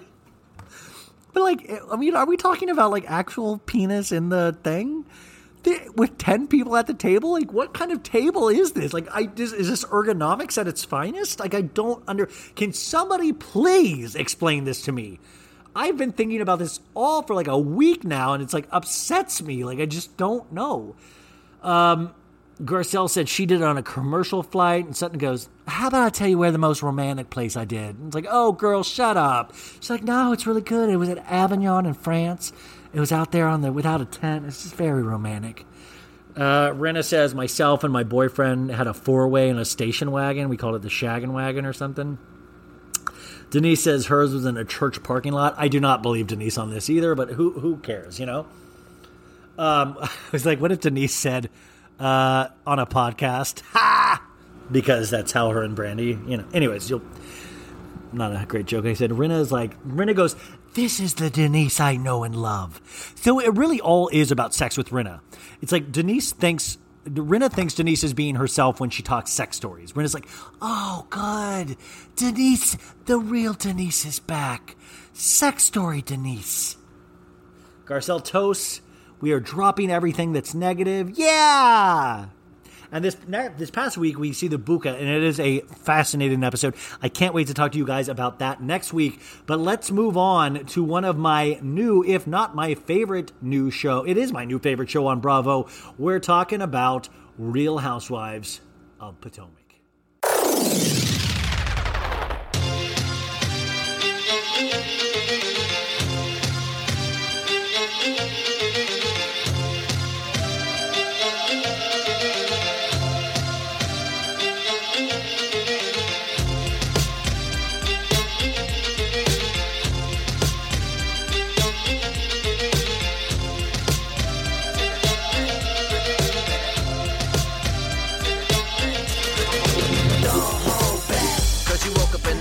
Initiative to move, so I make it harder. Don't hold back. If you think about it, so many people do be cool and look smarter. Don't hold back. And you shouldn't even care about those noses in the air and the crooked stairs. Don't hold back. Cause there's a party over here, so you might as well be here with the people care. Don't hold back.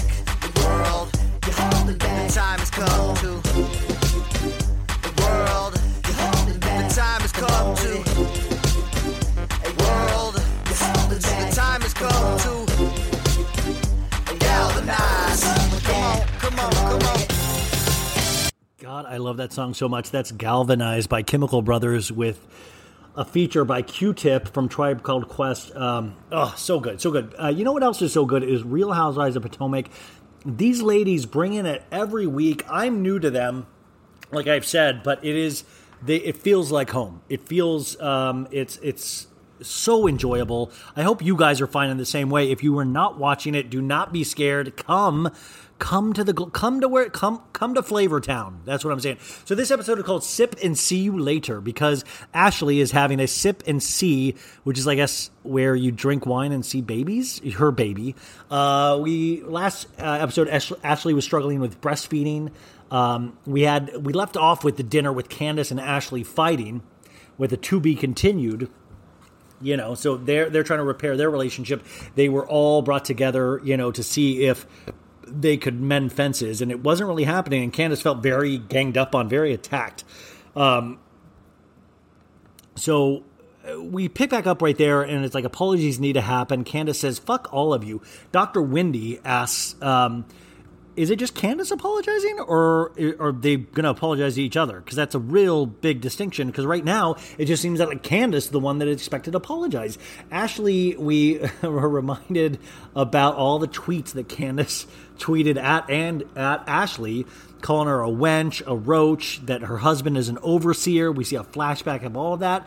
Dr. Wendy says everyone is forcing her to apologize. It's not the way to do it. You can't browbeat somebody into an apology. As much as I wish that you could, you just can't.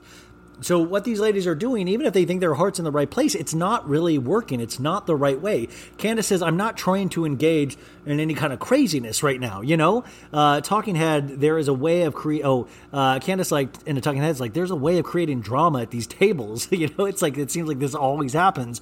Robin says to Candace, you forget how you freaked out on her at the table, and, you know, it's that flashback of, like, just craziness, and she tells Robin to shut the fuck up. Do you forget throwing a knife at her last year? And Monique says, come on, baby girl. I got to say I'm turning the tables on Candace. Oh, yeah. I was like, this is like, I really like Candace, and I think she's really, really pretty. But I do got to say, like, she does seem like a little bit of a loose cannon. Like, she's one of those people that seems like they're really nice, and then she does these, like, crazy things and, like, just gets activated so easily. So I can see the frustration. It's just that I'm new to the show, so I haven't really jumped on board hating Candace yet, but I can tell that it's like, you know, when you're like, oh, no, I have a feeling I might not like you down the line, and I think that I'm aware that might be happening. Monique says she's turning because of Charisse and Monique's mad because like Charisse was the one that spread the rumor about Monique hooking up with her trainer, remember? And then Candace is hanging out with Charisse, and Monique's like, you know what's going on. Everybody knows. Candace says, me and Charisse have always been good friends. Monique says, you know I don't fuck with her. Even my husband don't want to fuck with her. Candace in a talking head says, I thought that was old news 2 years ago. What the fuck? Candace says, I didn't know. Ashley says, Ashley's trying to throw her 2 cents into this. Karen says, we got to stop it. It's not going to happen tonight. The apologies. I don't know why Monique and Giselle tried to do this. And Karen goes, I'm just going to enjoy my Chilean sea pass. I'm thinking about my fish. I love that. Ashley says, we can talk privately at another point. And Monique's like, I guess that's progress. That's something, right? Candace in a talking head says, I asked if I would be peacefully received at this dinner. So who's on bullshit? This whole motherfucking table's crazy. They said this wouldn't happen. Candace hugs Ashley at the end when they're leaving, and she goes, I really do want to have a conversation with you. Ashley says, that's a big step for you. Cameras wrap shooting. Oh my God, this is so great. All of a sudden the screen's black and we see this, writing, lettering, cameras wrap shooting, but the audio keeps rolling because they're all mic'd up, and you hear Candace and Monique to Candace goes, I knew you were going to be mad at me. And Candace says, no, we are not friends. Back the fuck up. Get off me. Monique's like, I had to. And Candace is like, no, you did not. You could have come to me at the party and asked there, ho. We got to talk about this off camera. And Candace goes, Monique is one way on camera and another way off camera. And that's not being a friend. That's being two-faced. So what she's saying is that, Monique brought this stuff up, which was just not cool and not being a friend. And then off mic, off camera, Monique's like, hey, I'm so sorry I had to do that. It's like, no, you didn't. Why did you do that? No, you didn't. Ashley and Michael and that baby, little Michael Jr., ugh. That poor baby. Like I told you last week, I just have bad feelings about that baby now. I'm just like, ooh, zoinks. Because, Michael Darby is not an attractive man. Even with the accent makes him 5% more attractive. But the baby's like a little Michael Darby and doesn't really even have the accent to fall back on. So it's just kind of a creepy baby. I love him. It's kind of a creepy. Okay, get in. I'm so sad. I just spoke for 20 minutes, you guys, and I realized it wasn't recording. And I was on fire. So here we go. God, this is like Sisyphus, pushing a rock up a mountain. Okay, lean in, everybody. It's a creepy baby. Creepy Michael Darby baby. So let me go back to where I left off. So painful. Oh, I can't believe this sucks. Okay, so we're baby clothes shopping. He's like, you look great. You're great in the... Michael says he can't believe Candace is coming to the ship and see. I can't believe Michael still wants to be on camera. That's wild. That's a sign of a true narcissist. Because, you guys, he's grabbed all these asses and everybody's called him out and he still wants to be on camera. It's crazy. Ashley says it's nice to see her body again. And Michael goes, can you just finish up so we can fucking get back to work? It's really a snap. It's really weird. Ashley goes, well, Michael still appreciates me on the outside. He hasn't been able to enjoy me on the inside. Vomits. That's disgusting. I do not need to know about anybody getting up in Ashley's insides. We find out that he started crying because he thought he hurt them when they first tried to have sex. And they can't do it yet. So Michael in his head, he's like, this is prime grab ass time. She can't fulfill me sexually. I could get to grab 20 asses now. I have to say, Ashley is just a huge ball of light. She's just full of light. I really like her a lot. But I don't get why she likes Michael. I just don't get it. She goes, as a wife, I want to strengthen that bond. I feel bad about all of that. Now we're at Giselle's house. There's workers working. Robin shows up. Give me some love. Girl, come here. Giselle says it's so hard to try to keep the secret that Juan is proposing. I imagine that does have to be hard. Giselle says, it's really peaceful out here where I live. Robin asks how it's going with Jamal Bryant. How did we get here? She wants to know. Giselle says, well, when he moved to Atlanta, that was the shift. I saw all of it took for him to get the job as lead pastor, and she's like, that became very sexy. He was trying to be senior pastor, and it made him look at his own life, and he didn't have the love of his life, which she considers to be her. And Giselle says he's always nicely dressed, and Robin says, well, if that works for you, and there's Jamal, he's dressed like a cross between like Michael Jackson when he was in his military phase and R. Kelly. Like it's a little flashy. You know what I'm saying? Like it's a little, like it's really well. It's like way better than how I dress, but it's still like it has a little flair. I guess that's the word. He dresses with a little flair. We find out that he's coming out to see Giselle for her birthday. She thinks she's not going to let him stay with them with her and the girls because the girls are still weird. Remember, they're like not used to seeing mommy and daddy together. They aren't feeling their dad as their boo, as my boo. She says. She's like, I saw the Parent Trap. I thought all kids wanted their parents to be together. We see Dr. Wendy with her 2 kids and her husband. They are about to give a language lesson to their sons Carter and Cruz in Igbo. That is the tribe in Nigeria that they are both from. We meet Cameron, the new baby girl. Her husband is an attorney. She is sipping champagne from a straw. Her mom comes in to teach Igbo. We learn how to say 1, 2, 3 in Igbo. Carter kills the language, but not Cruz. We find out a little more about Dr. Wendy's story. She came over when she was a toddler, and we find out that education is very important in their culture. The question usually in their tribe was whether you're going to be a doctor or a lawyer. It's never a question. She has 3 masters and a PhD. Professor at Johns Hopkins. Literally, what the fuck? Like, literally, what the fuck with people like that? We all know people like that. It's like you're extraterrestrials. I follow some people on Instagram that are like good at math.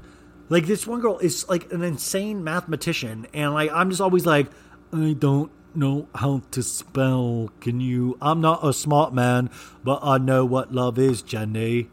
That's my Forrest Gump. I literally, like, I swear to God, like, I feel such like an idiot compared to Dr. Wendy and some people in my life. Like, if heaven exists, I know I'm going to get up there and God's going to be like, you could have tried harder. Like, you know, I didn't give you the smartest brain, but it just, I'll be like, are you mad at me, God? It'll be like, I'm disappointed. Yeah, I'm disappointed. Like, I'm like, should I leave? Like, I don't, like, my whole first day of heaven is going to be me apologizing. Like, well, I'm sorry. I don't know what I'm sorry. I should have worked harder. And he's just like, well, enjoy heaven, I guess, you know, just take a seat. You did a lot of that in your life. And I'll be like, God, what's up with the smart cracks? Like, that's so hurtful. Like, that's so, you made me. He's like, yeah, I thought I made you a little better than what you did. I'm like, why are you doing this? But anyways, like, that's just so impressive. I can't even spell Johns Hopkins or what. I can't even spell it. Like, literally, you should see my notes. It's like filled with misspellings, and like this, like it's just so crazy. Like, I'm doing a podcast, folks. Like, I'm gonna lose my mind. She's letting us know, she's like speaking of how she, you know, came over as an immigrant, and she likes to speak up for the people who have been historically marginalized in this world, in this country. I mean, she's just, her whole core of her being is dead on right. Candace and Chris, we are with them. They are, they're shopping for Chris's daughters. We find out that Chris has 3 children from 2 different relationships. Dude, that to me is wild. That to me needs more focus right there. Candace lets us, she's shopping for the bonus child, as she calls it. She says she was a bonus child, and she knows how important it is to feel the love from the step-parents, so she likes to create that bond with Chris's children. Candace says she might even consider getting a gift for Ashley, which would be huge. Now, T'Challa and Monique, we're back to them. Now, T'Challa, you guys, flew away. Like, T'Challa was actually lost. It was, like, heartbreaking, but T'Challa came back, the bird, and I was very happy. I didn't need that for 2020, just, like, be Dog from Vanderpump Rules. T'Challa kicks Dog's ass. Remember the lizard, Schwartz's lizard that died like into a month of having them? Just so weird. She is literally teaching the bird how to poop on paper. Like, what? I don't know how to poop in a toilet, and this bird is pooping on paper. Like, where? This cast is so talented. Like, I would be like, well, teach the bird to poop on paper or watch another show. Watch another show. Like, what? The talent this cast has. She yells at T'Challa because T'Challa is on her shoulder touching her hair. She's like, what did I tell you about touching black women's hair? Aren't you from Africa? It's cute. Karen is at the door. We get side hugs because, remember, Karen Huger is very scared of T'Challa. She's like, why are you torturing me? And then they're talking about that dinner. What did you think about that? And then there's like split scene with Candace and Chris, Karen and Monique, and they're talking about the dinner. we're talking about Charisse has been facilitating nasty rumors, and you know this. Candace says about Monique, she's a flip-flopper. When you get her in front of an audience, she changes.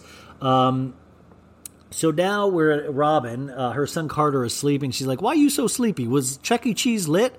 Dude, all these ladies are so funny. I want to have kids just so I can say lines like that. Now, Karen and Ray, we're a scene with them. Karen is doing business. Ray is just laying there.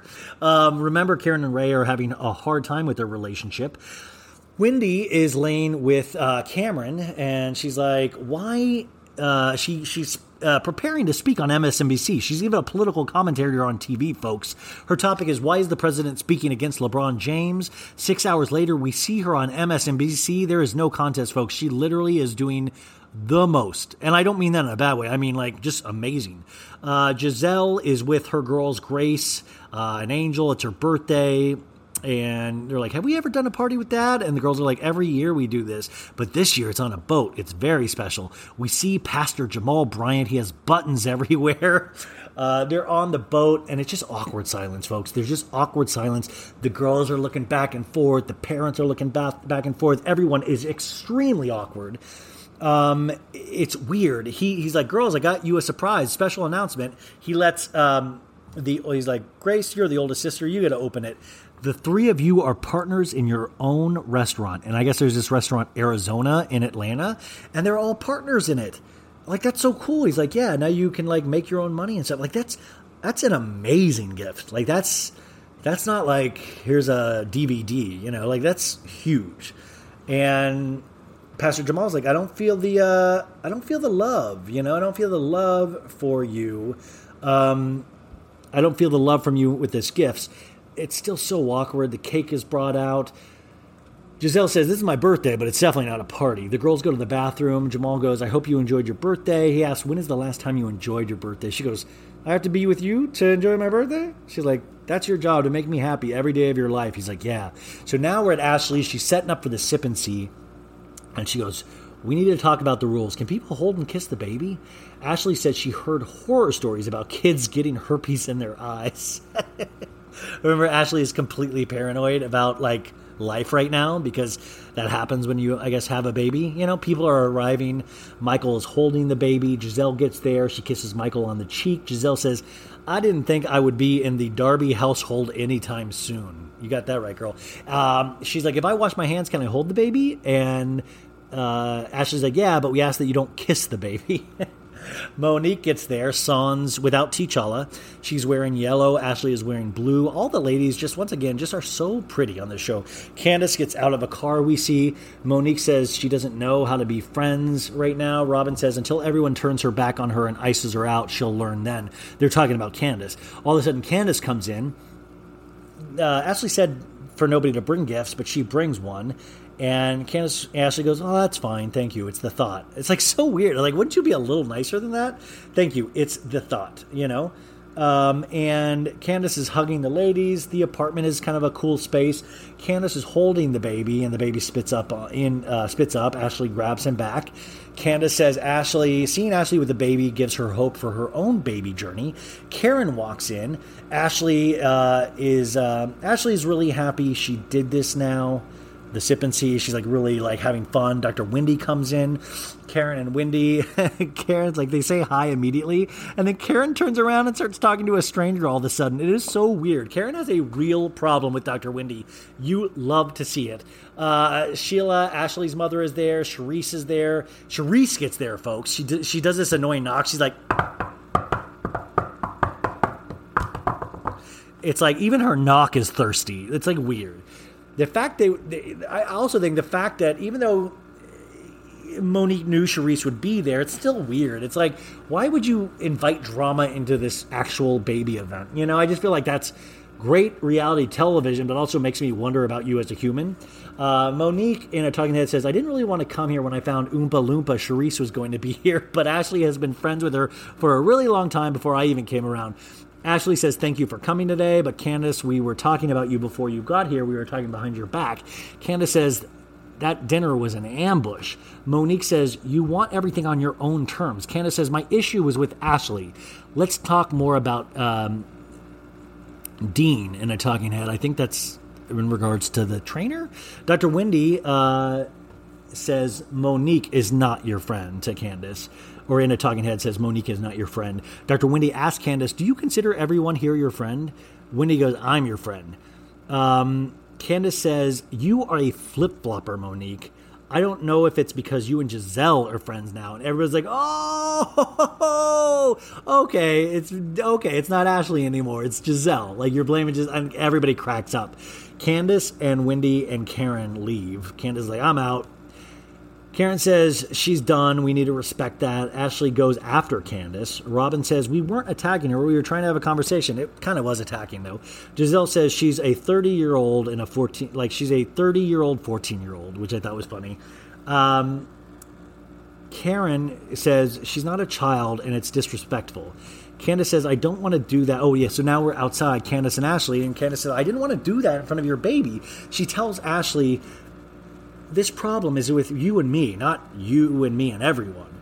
Giselle says, you and Charisse just used to be friends. Oh, Giselle says to Monique, you and Charisse used to be friends. And Monique goes, leave it alone, Giselle. Monique leaves. Everybody's leaving. Candace is crying outside, says Monique is on some other shit. Ashley says, I don't want to see you cry. Candace says, I never thought you would be comforting me with your lactating breasts. It's really cute. Can we talk about it now? Ashley says.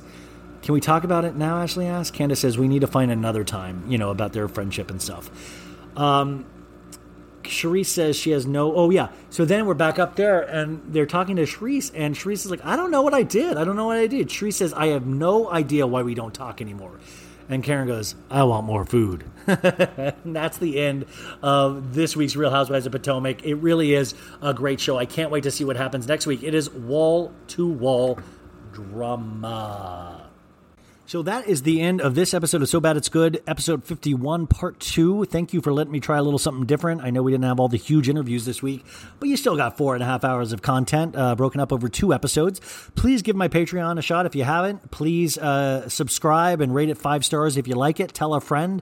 Let's keep this growing. I really appreciate you guys. We'll be back to a normal schedule next week, I believe. It is just so hot, so I hope everybody is being safe out there. I really love you guys. I hope you have the best weekend. We are at the weekend. Take some time for yourself. Some time for your family, or actually just ignore your family if that makes you feel better. But I love you guys, and thanks for being a part of this. Bye. We'll leave you with a sad song, as I always like to do. This actually might give you a chuckle, too, because I remember when I was a little kid, I used to sing and dance and around to this song, and I would pretend I was singing it to somebody that broke my heart. I was a weird little kid. It's called Kissing a Fool by George Michael, and I used to pretend that I was the guy singing to some girl that broke up with me, like a little weirdo. But I still love George Michael, rest in peace. But here is one of my favorite sad songs. It's called Kissing a Fool.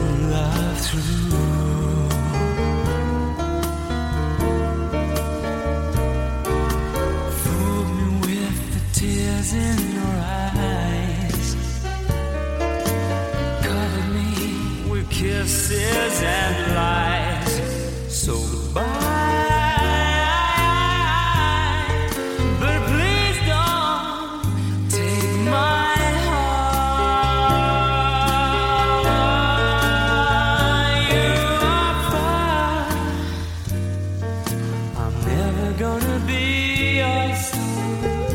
I'll pick up the pieces and mend my heart. Maybe I'll be strong enough. I don't know where to start, but I'll never find peace of mind while I listen to my heart. People, you can never change the way they feel.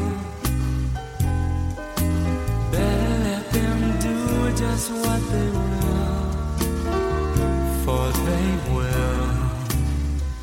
If you let them steal your heart, and people will always make the lover feel a fool. But you knew I loved you. We could have shown them all.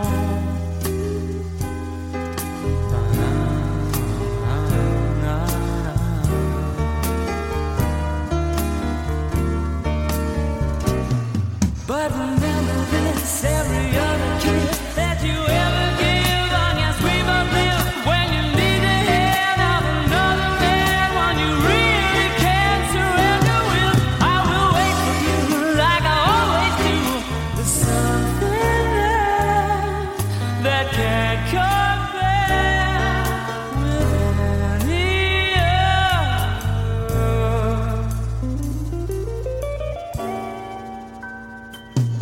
You are far when I could have been your star. You listen to people who scared you to death, and from my heart, it's strange that I was wrong enough to think you'd love me too. Guess you were kissing a fool. You must have been kissing a fool.